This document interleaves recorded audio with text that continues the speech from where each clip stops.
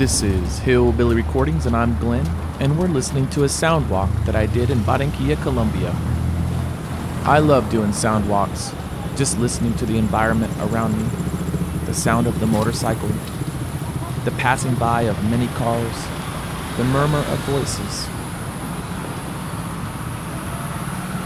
the sound of the bus as it passes by, or the sounds of a man on a horse-drawn wagon bringing fruits to market.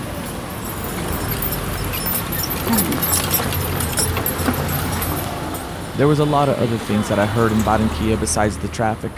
I heard a lot of music.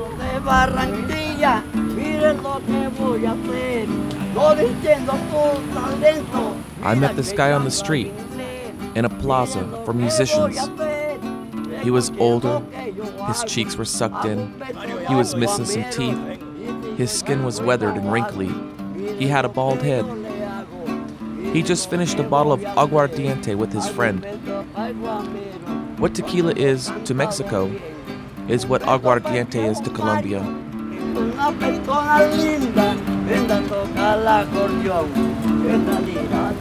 Just a few minutes up the road from the plaza, we came to a park where we saw another musician, a really great guitar player. He was sitting at a bench with a couple of his friends, finger-picking this guitar. I just sat and listened and enjoyed all the sounds around me. I sat back in the bench. I leaned my head back and looked up into the sky, and I saw iguanas in the trees, giant iguanas, hanging on the smallest branches. I thought for sure they were going to fall out of the trees.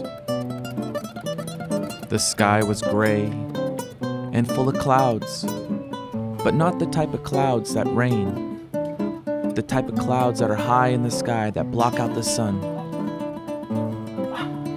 It was hot and humid, and I'm having a great time just relaxing.